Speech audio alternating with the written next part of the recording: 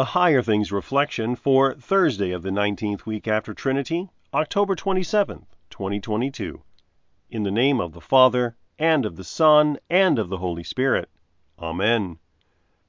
Therefore, having put away falsehood, let each one of you speak the truth with his neighbor, for we are members of one another.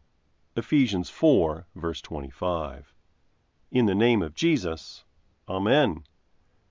Have you ever told a lie? The thing with telling a lie is that you have to remember who you told it to and what you said.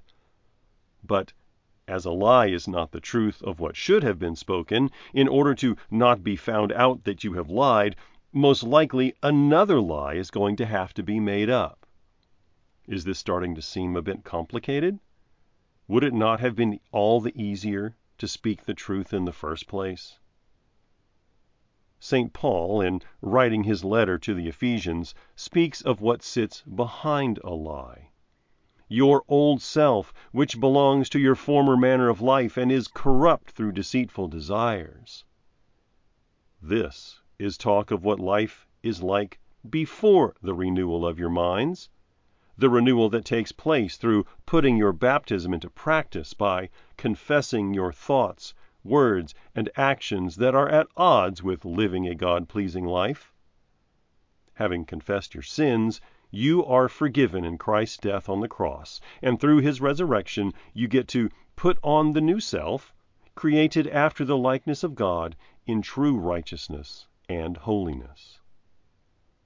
Through practicing your baptismal life, confessing your sins, being forgiven, the last thing on your mind is to lie. You prefer to speak the truth, because you do not need to hide your wrongdoings, as it has been removed in the waters of baptism, and Christ's forgiveness saturates you. This gives you confidence to speak the truth with your neighbor. You will want to serve your neighbor in love, doing what is best for them. Let them not continue to live in falsehood, but move towards bringing them to the awareness they are not living a God-pleasing life. Encourage them to put off their old self and put away falsehood and receive forgiveness so they may live in true righteousness and holiness. For they too can live in the forgiveness of Christ and, in turn, have something to share with anyone in need. In the name of Jesus. Amen. Let us daily die to sin. Let us daily rise with him. Walk in the love of Christ our Lord. Live in the peace of God. I believe in God, the Father Almighty, maker of heaven and earth, and in Jesus Christ, his only Son, our Lord, who was conceived by the Holy Spirit, born of the Virgin Mary, suffered under Pontius Pilate, was crucified, died, and was buried. He descended into hell. The third day he rose again from the dead. He ascended into heaven and sits at the right hand of God, the Father Almighty. From thence he will come to judge the living and the dead. I believe in the Holy Spirit, the holy Christian Church, the communion of saints, the forgiveness of sins, the resurrection of the body, and the life everlasting. Amen. Our Father, who art in heaven, hallowed be thy name. Thy kingdom come, thy will be done, on earth as it is in heaven.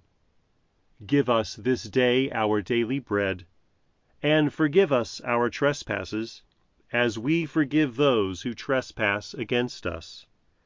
And lead us not into temptation, but deliver us from evil. For thine is the kingdom, and the power, and the glory, forever and ever. Amen.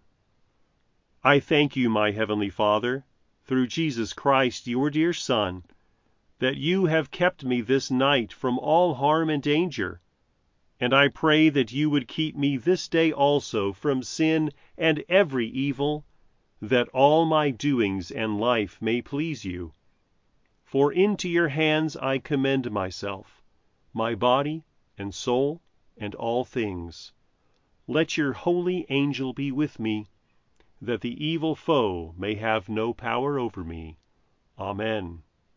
Higher Things Daily Reflections are free, just like the gospel, but they exist and grow from your generous contributions. All donations are tax deductible. If you would like to contribute to the work of Higher Things and support these daily reflections, log on to www.higherthings.org/reflections for more information. 10 Questions to Ask Every Time You Read the Bible proposes 10 questions that will help you navigate God's Word with clarity and confidence.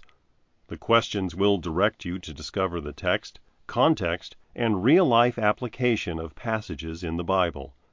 10 Questions to Ask Every Time You Read the Bible, now available from Concordia Publishing House.